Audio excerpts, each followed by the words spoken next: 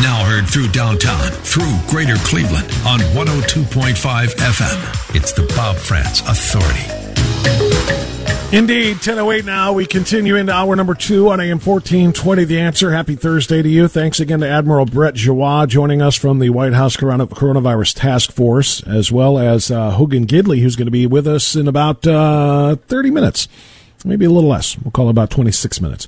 But Hogan Gidley is the press secretary for Trump-Pence 2020, the re-election campaign. The president, of course, in town today. And Hogan Gidley is going to join us to talk about that. But now I want to turn our attention to our regular Thursday guest. He, of course, is Dr. Everett Piper, who is a former university president. Now, in addition to being a columnist for the Washington Times, he is also a radio host in Oklahoma. And, of course, he is a best-selling author. Dr. Everett Piper, good to have you back on the program in Cleveland. How are you? I'm doing great, Bob. Sorry for missing last week.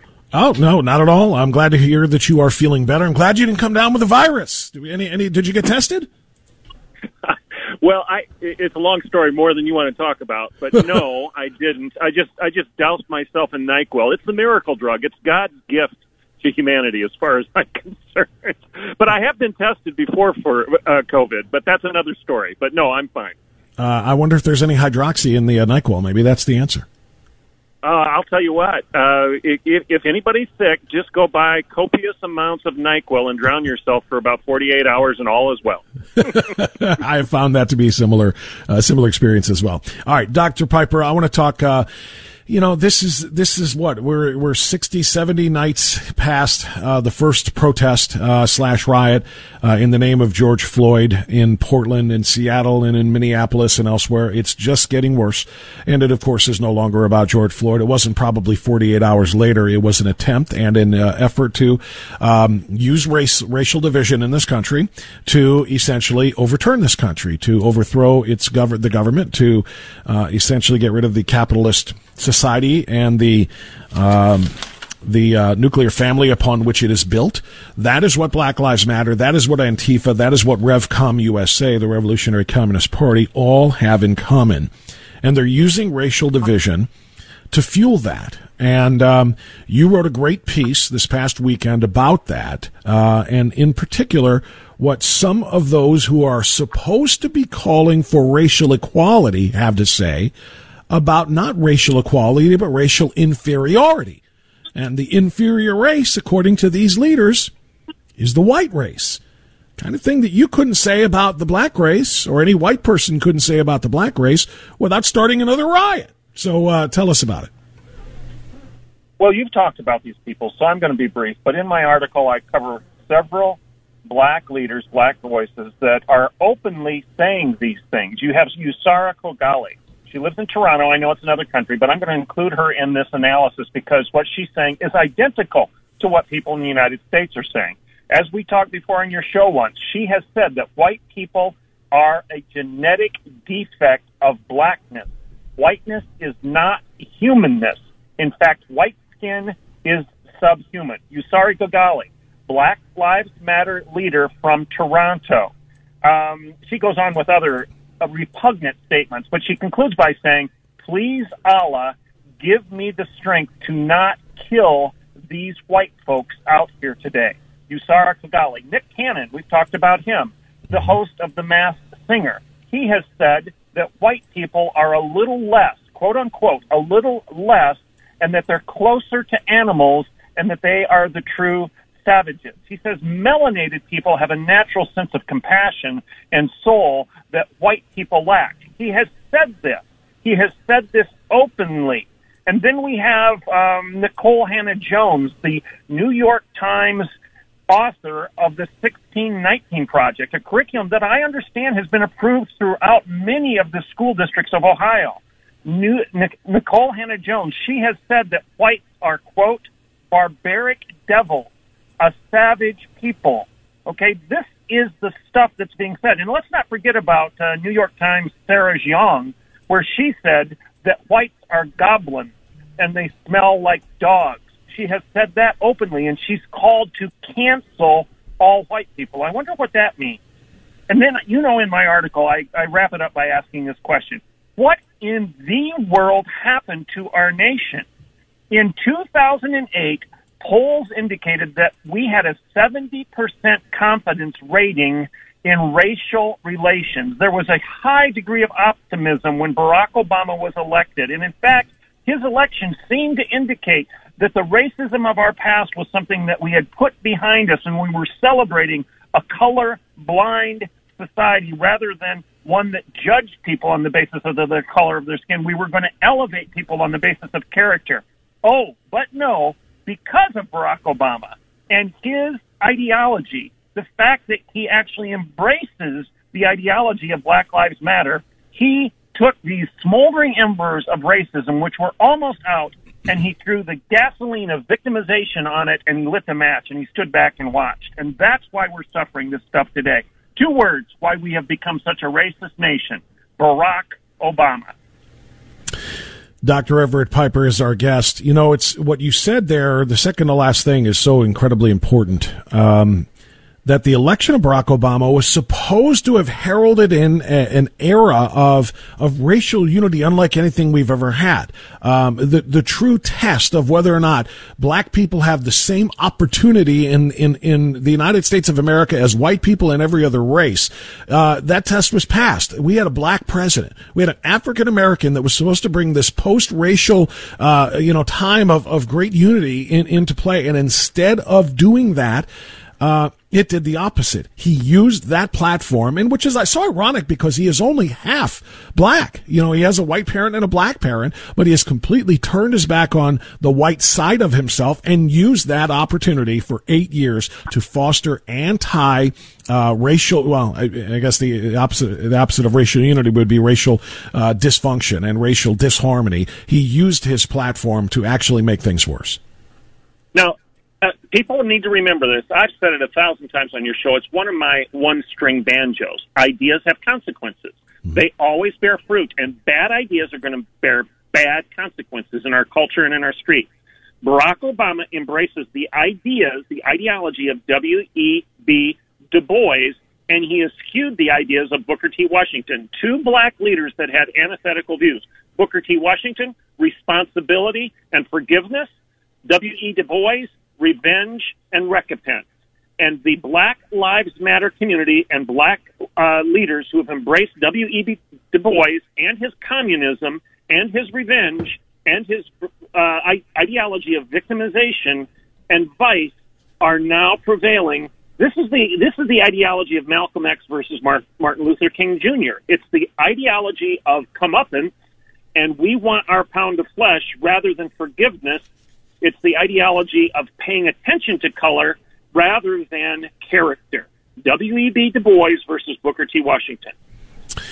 Dr. Everett Piper is our guest. Let's pivot to, I mentioned at the beginning, the 70-some straight nights of violence and rioting and arson and attacks and assaults in Portland and in some other cities as well. But Portland perhaps is the center of all of this. Last week, they took it to a new level. Actually, just a few days ago, they took it to a whole nother level. They were burning Bibles, a stack of Bibles to burn in the front of the federal courthouse in Portland. What's the symbolism of that to you, Dr. Piper? It's just overt. It's overt anti-Christianity. It's overt anti-Semitism. And where's the Democratic leader condemning this? Have you heard Pelosi condemning it? Have you heard anybody? Maybe so. I haven't heard any leadership in the Democratic Party condemning these people. And at the same time, John MacArthur, a pastor of a megachurch in Southern California, is threatened with fines and potential arrest by L.A. County because he opened his church.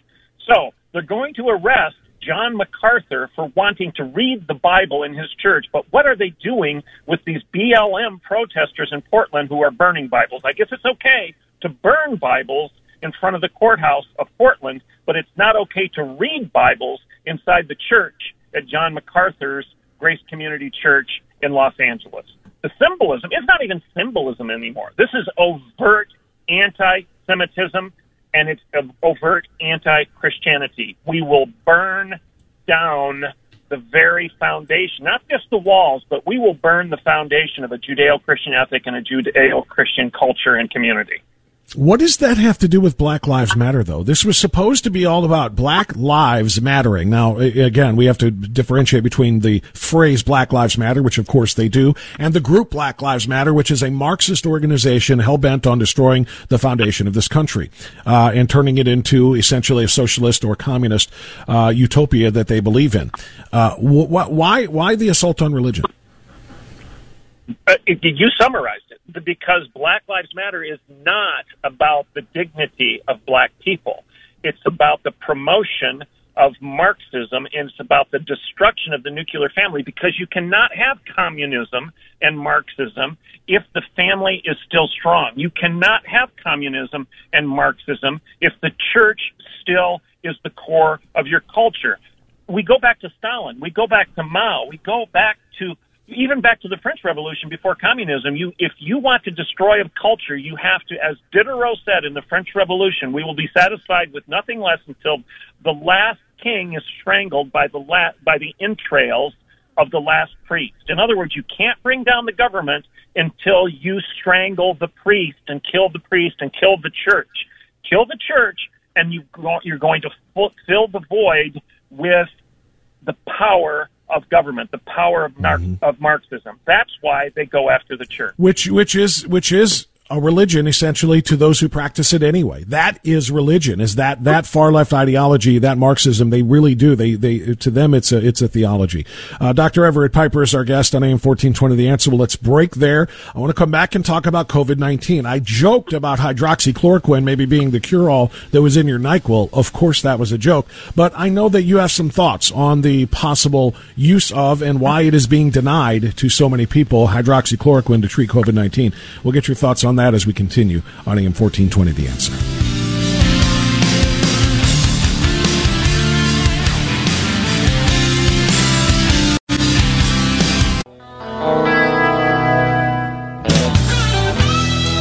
Okay, 10:24 now.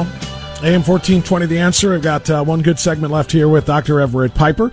Dr. Piper, I just had Admiral Brett Joie on the program last half hour. He is a member of the United States coronavirus task force, the White House task force, I should say.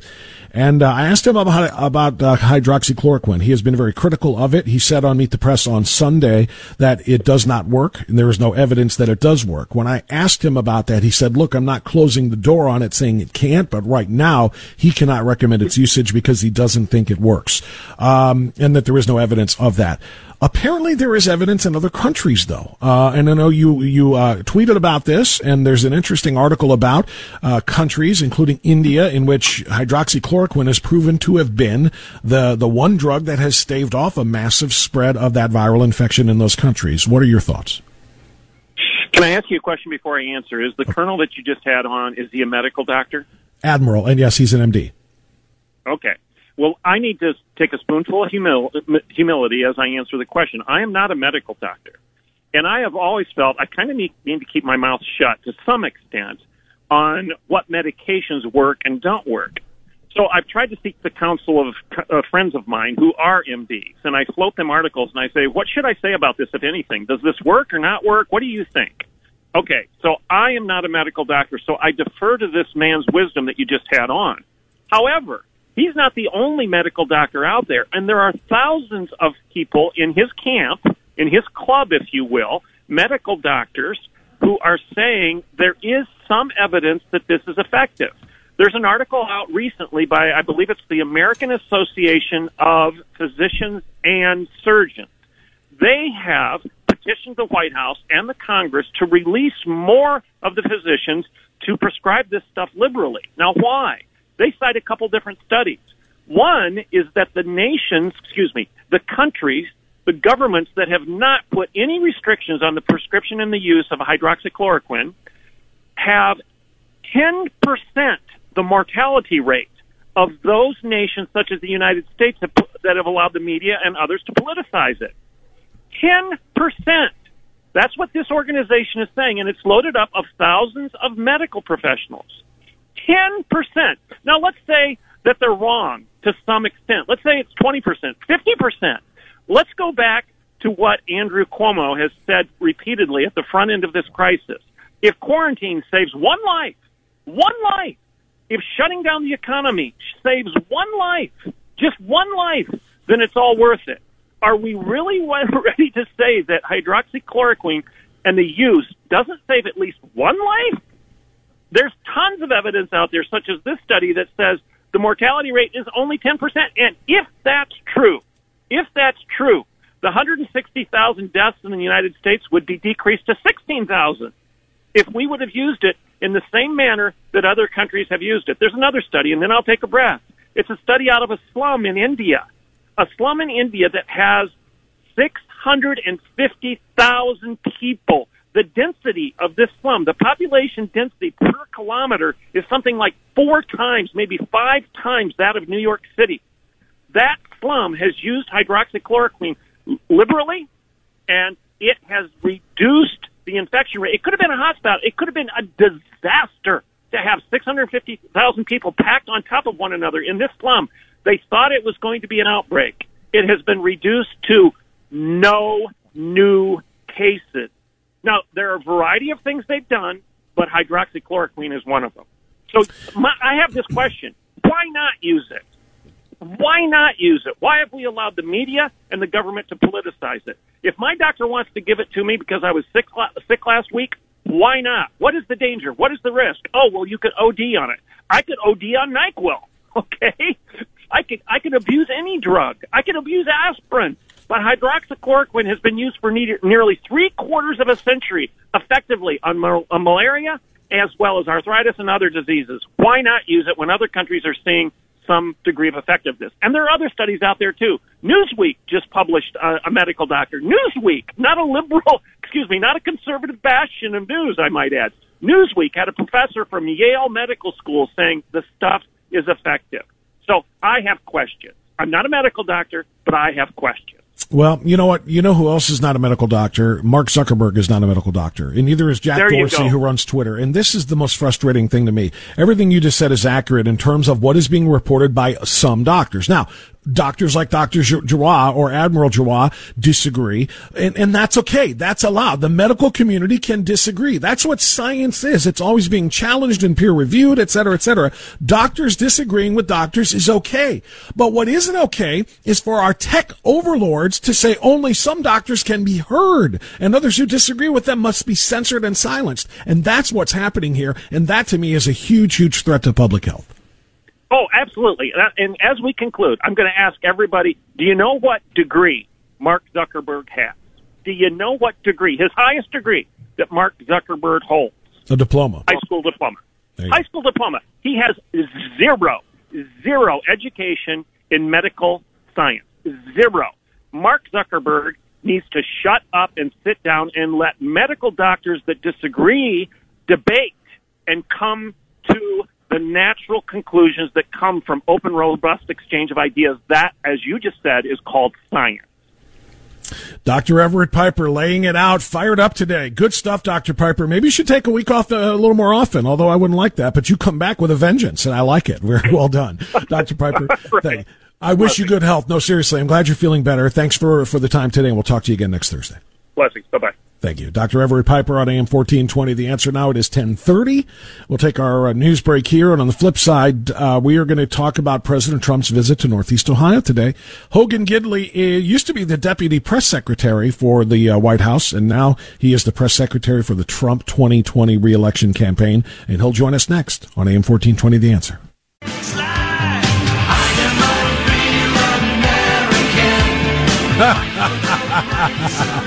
No, we're not talking to Hulk Hogan. We're talking to Gidley, Hogan. I like what you're doing there. Oh, what a great way to start at 10:35 as we continue on AM 1420. The Answer. This is Gidley, Hogan. His unscripted moments are problematic enough for Democrats. When the Americans see him without a teleprompter or without heavy editing, what they hear is what you just saw. They also hear things like Arizona is a great city. They hear things like children love to rub my leg hair, things Joe Biden has actually said. What I'm more concerned about is what he has now done with policy. He has embraced the far left socialist agenda with everything. And as we're trying to come out of this coronavirus pandemic and get our economy back working, he's embracing the socialist agenda of higher taxes to the tune of $4 trillion, flooding the job market with illegal immigrants, as he's going to push for amnesty as well. So all these things are problematic for Joe Biden. The Democrats know it. It's one of the reasons he stays down in his hidey hole most of the time. And it's where he should stay all of the time. All right, that's Hogan Gidley on Memorex. Now let's bring him live on AM 1420. The Answer. He is the press secretary for the Trump re-election campaign, Trump-Pence 2020. Hogan, good to talk to you again here. How are you? I'm doing well. Wait a minute. Is Hulk Hogan coming up, really? I'd love to stay on and listen to that. I just love the fact they took your first name and said, let's do Real America, and that's outstanding. Okay. Hogan Gidley. The president is in town today for a fundraiser, which is extraordinarily important, obviously, because we are now less than 90 days away from this election. And he comes to Northeast Ohio at a time when we are dealing with an extraordinary spike in crime. Violent crime, shootings up 60+%, the way they are in a lot of other big cities, a lot of big urban areas that are run by Democrat leadership, including our mayor, this mayor of Cleveland, the city council of Cleveland. And he wants to help. He said, I'm going to send federal agents in as a part of the legacy program and do what we can to try to protect the citizens here. And all he does is get pushback everywhere he goes for that. What can you tell us about why that's important for a town like Cleveland? Well, look, the president is all about safety and security, law and order, protecting our families, our communities, our city streets. And, oftentimes politicians speak in the abstract when they're on the campaign trail. Here's what I'd like to do. Here are some things that I'm promising to do for you. But what I always like to say is you don't have to guess with Joe Biden because he's been in office for 50 years. You don't have to guess what his economy would look like. We can talk about that in a minute. But you don't have to guess what our city streets would look like either. We've seen them devolve into lawlessness, criminal behavior, people rioting and looting, smashing in storefronts, stealing merchandise, burning churches, burning federal buildings, attacking innocent Americans for just trying to defend their own businesses that they themselves created, attacking them with hard metal objects or just beating them with their fists, leaving them bloody in the middle of the street to lie there in a pool of their own blood. Joe Biden hadn't said anything. He hadn't condemned it at all. In fact, when he did pop out of the hidey hole I talked about in the clip before, he just says, yeah, defund the police is fine. I'm for that. So it's a clear contrast when you get down to it because elections are about choices. And when this president stands up and says, we're going to protect the streets, Joe Biden says, I want to defund the police, it's a complete and utter, clear choice for the American people to see.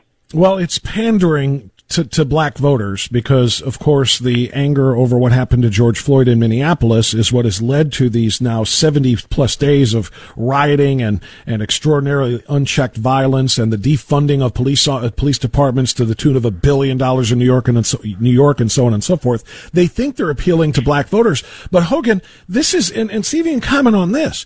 Gallup just released a poll this morning that shows 80% of African Americans, 81% to be precise, want police to spend as much time, the same amount of time that they already spend in their communities, or more. They don't want cops to go away because when cops go away, black people get hurt. When cops go away, black people get killed by an extraordinarily disproportionate number in the United States. President Trump is trying to save black lives, and Black Lives Matter is trying to get rid of the cops.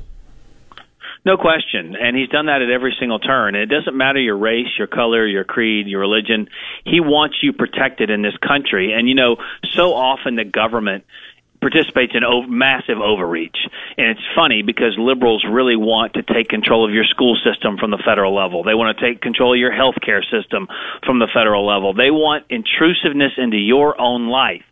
But when it comes to something the government is supposed to do, which is protect those who can't protect themselves, they're now saying, no, we don't want our federal government to get involved. We don't want our state government to get involved. We don't want our local law enforcement to get involved. What we want is lawlessness to reign in the streets. What they are doing is creating the very chaos that they say they don't want so that they can try and pin it on Donald Trump just for political reasons. And that's what's so incredible. The truth, though, as you just pointed out, is so many of these cities where you've seen spikes in crime and deaths, are run by Democrats and have been for decades. From the governor to the mayor to the city councils to the dog catcher, they all are Democrats. So it's going to be very difficult for them to try and tether their own mistakes to this president who's sitting in Washington, D.C., trying to improve the lives of all Americans versus those at the local level who can actually effectuate change on their city streets if they want to. But telling law enforcement to stand down, not to use the non-lethal forms of control like pepper spray and other things, that's just insanity. And anyone, as you just point out in Gallup, 81% of African Americans know you need more cops, not less. And this president is about defending the police. Joe Biden is about defunding the police, and that's a serious issue. Yeah, one letter separating those words, but miles of difference in terms of their impact. We're talking to Hogan Gidley. He is the press secretary for Trump-Pence 2020. Let me talk. Another huge election issue here, of course, is COVID-19.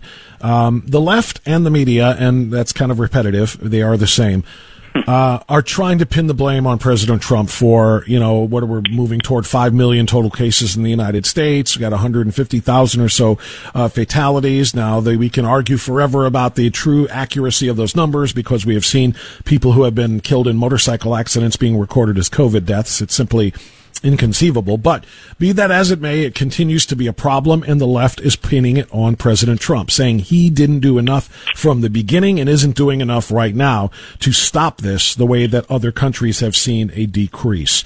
How's the president going to handle that in terms of messaging over the next 90 days? As I said, you don't have to guess what Joe Biden would do in our city streets because we've seen it. You don't have to guess what Joe Biden would do with a pandemic either. He came out and gave his prescriptions of how he would fix the issue with COVID. Media didn't report on the fact that we have already done all of that. President Trump's already done it. And let's go back in time, if we can, for a moment. It was this president who shut down flights to China, shut down flights from Europe as well. And Joe Biden and the Democrats called him racist and called him xenophobic. Then they had to come out and even admit Donald Trump was probably right and we probably saved some lives. We just didn't like it at the time. Let's not forget, it was Donald Trump who was talking about coronavirus during the State of the Union address. Nancy Pelosi tore that thing to shreds. Let's also not forget it was Donald Trump who said on March 31st, probably a good idea to start wearing masks. Science is shifting. Let's think about it. April 3rd, he and the CDC came out, issued new guidelines to wear masks. It was a month and 5 days later before every single press person in the briefing room finally wore a mask. But the way they tell it, they rang in the new year in January with champagne and N95 masks. They did not. No one was talking about this except to try and rip President Trump, because does anyone out there within the sound of our voices remember what the Democrats and the media were talking about in the first 3 months of this year while the president was setting up a task force, banning flights and finding out ways to combat this virus and rebuild our stockpile that Biden left empty? They were focused on impeachment. They didn't give two wits about a virus coming in from China. And when we did start to talk about it, then they got mad that we called it China virus in the first place, when they themselves were doing it too. So this whole revisionist history is absolutely insane. And one more point I'll make. As I said, you don't have to guess how Joe Biden would handle this. They had pandemics in the Biden administration. And when they were faced with 60 million people in this country that got swine flu, Joe Biden's prescription was to stop testing because, quote unquote, he didn't want to waste the resources. We know it's here. Why test? Can you imagine what would happen in the mainstream media if Donald Trump came out today and said in Ohio, hey, we're just going to stop testing. We know coronavirus is here. They would lose their minds. But when Joe Biden does it, he is the most brilliant person on the face of the earth. And I got to tell you, the mainstream media is not good at a lot of things. But what they are good at is protecting their own. Joe Biden's one of them, and so they're going to do whatever they can to protect him. I think it's important, too, to point out that during that H1N1 virus, you just mentioned they didn't think enough to test or they didn't care enough to test. This is what Ron Klain, who was Biden's chief of staff at the time, said in 2019, so actually before this thing really broke out here, he said, quote, "It is purely a fortuity that this isn't one of the great mass casualty events in American history.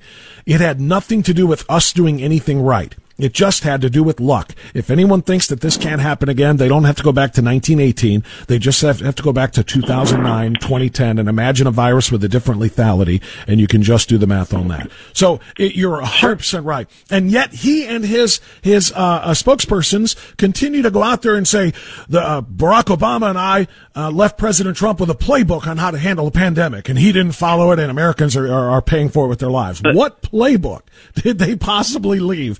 That let 60.8 million people become infected. Also, thanks for the playbook. What should we have done? Taken the pages out, put hole punches at the corners, and worn them as masks? You didn't leave us with anything in the stockpile. What's a playbook going to do? And by the way, yeah, so much of that playbook was just junk. It had nothing to do with this. This is an unprecedented virus.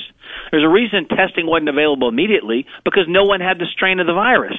It was brand new. And when you have a country like China lying to the world, the WHO covering for that, and now Joe Biden says, hey, I really think we should give more money to the very organization that covered up information on behalf of China that allowed the world to be infected at a historically rapid rate. That's insane. This president says no, took all the hundreds of millions of dollars away from the WHO and said we're not going to give money to a place that continually tries to hurt America, nor are we going to support a communist regime that also lied to us. And Joe Biden doesn't have a problem with that because he loves China so much, as you know, with his favored nation status and all the ways he kowtows to that communist the country. But regardless of that, the fact is this president is the one who took bold, decisive action early on that saved millions of Americans' lives. And Dr. Fauci, Dr. Birx, Dr. Redfield, Dr. Hahn have all said the exact same thing. He was the one pushing to protect Americans early on, and all that the reporters cared about were, trying to show rifts within the administration or, shady nonsensical conversations that were happening behind closed doors as opposed to focusing on the actual policy that this president put forward that protected Americans. Hogan Gidley is our guest press secretary for Trump Pence 2020. Last question is to let's crystal ball this thing. We're less than 90 days away. The polls are narrowing. A whole poll just this morning from the Hill Harris shows the president, who was trailing by 7 points to Biden in a July 17th to 20 survey, now down to 3. It looks like things are trending in the right direction in terms of the polls. And most of us don't believe those polls anyway, because we know that they're oversampling Democrats and there are a lot of Trump supporters who are staying quiet. But my question to you is, even if that's correct, and even if we have more behind the scenes and really kind of low profile Trump support out there that's going to come out in massive numbers on Election Day, will we have an Election Day, Hogan? Will we have an Election Day, or will we have, I think the word you used would be, a disastrous mail-in only election?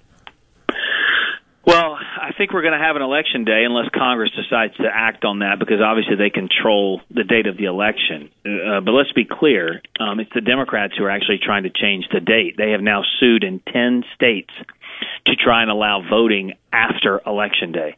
Nevada is a great example of that. They just passed universal mail-in voting. Now, what that means, it's not absentee voting where you request a ballot. There's a lot of validation mechanisms in place to make sure it's actually you requesting it and the signature matches up and all those things. Nevada did universal mail-in voting. They're going to mail 1.9 million ballots out to their citizens, whether they ask for them or not. Then they're also going to leave the polls open on Election Day, encouraging double voting. What's also buried in that bill is that after Election Day, you can still count a ballot without a postmark on it for 3 days. Meaning, if you wake up Wednesday morning and you're a Democrat operative and you see that President Trump is leading Nevada by 100 votes, that Democrat operative looks at his team and says, hey, go find me 101. They can do that in Nevada because of this Democrat law they've passed. It is completely dangerous. And on top of that, Whereas all the other states that allow for mail-in voting, their cutoff is the actual day of the election. What Nevada just said is, we'll take them 7 days after. So you can literally get 7 days after the election to try and change the outcome. That is unacceptable. Every single person who votes in this country deserves their vote to count. It should mean something. The integrity of our election system is at stake here, and Democrats don't care because what they want is political power, and they get political power by rigging elections, and they rig elections by passing ridiculous laws like this one in Nevada to try and allow them more time on the clock to defeat this president because they know if the election is free and fair, they're going to lose. They're going to claim that there will be no problem, that the president is going to sabotage the Postal Service in order to make them look incompetent so that they can't do this effectively. I want you, Hogan Gidley, if you can, and the rest of the team, show the world the video of the mail carrier down in Texas, a postal worker who is a Democrat activist, apparently, because he took a Republican congressional candidate, Sheriff Troy Nehls, took stacks and stacks of campaign mailers that were supposed to go out to people to promote his candidacy, and he's on video dumping them into a dumpster. He literally is not going to deliver them because he didn't want the Republican message to be received by the people on his mail route. You see things like that, and now multiply that by how many others like him, and tell me that we can possibly have a fair election by mail. I hope you guys can make use of those kinds of things. There are plenty of anecdotal examples like that show that we cannot have a mail-in election and really trust that its veracity. You're absolutely right. We're fighting it. We're going to win this thing in court because the American people deserve to have a free and fair election. And if you think for 2 seconds the Democrats aren't going to play dirty to try and get this president out of office, then you've lost your mind. That's exactly what they're going to do, and we're going to make sure that they're on tape doing it. That's exactly right. And then they still deny it, and their partners in the media say, no, it never happens anywhere. And how many instances of mail-in fraud do we need when they're kicking out 20% of the vote in New Jersey? 100,000 votes weren't even counted in California. We don't know 6 weeks after an election in 2 congressional districts in New York who the victors are because of the mail-in voting system. You can't change an election voting system 3 months before an election, but they're trying to do it because they want to cook the books. We're not going to let them. It would be chaos on November 4th and November 14th and November 24th and probably into next year if we tried to do something like that on the national scale. Hogan Gidley, Press Secretary for Trump-Pence 2020. Thank you for the time. Good luck, sir. Absolutely. Thanks so much. You got it. 10:53 now. Let's get out and come back in to wrap it up on AM 1420, The Answer.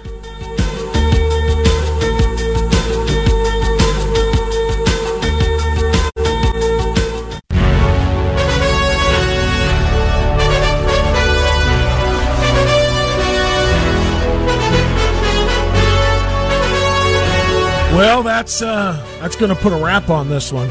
Good stuff from Hogan Gidley. I want to just emphasize one of the stories, or actually 2 of the quick stories I talked about with him to wrap it up. 2 polls that came out today. The Hill-Harris poll showing that the gap between Joe Biden and President Trump has narrowed from 7 to 3 points as we move into August now. And then the Gallup poll that came out this morning. If the left thinks they can just burn America down over quote-unquote Black Lives Matter, thinking that it's going to get black people behind them and win the election, they're more delusional than they even realize. Black Americans, and we've known this, those of us on the right, those of us on the side of law and order, we have known this. Black Americans don't hate the police. Black Americans love the police because black Americans know that police save their lives. And when they're not there, they're in serious jeopardy in high violent crime areas. Gallup survey released this morning, 81% of black Americans say they want the police to remain in their neighborhoods the same amount of time they currently are or increase that presence, not decrease it, not defund them. The Democrats are barking up the wrong tree here. Thanks for being a part of the show today. Appreciate that. We'll see you for Free for All Friday tomorrow. Have a great day. Bye-bye.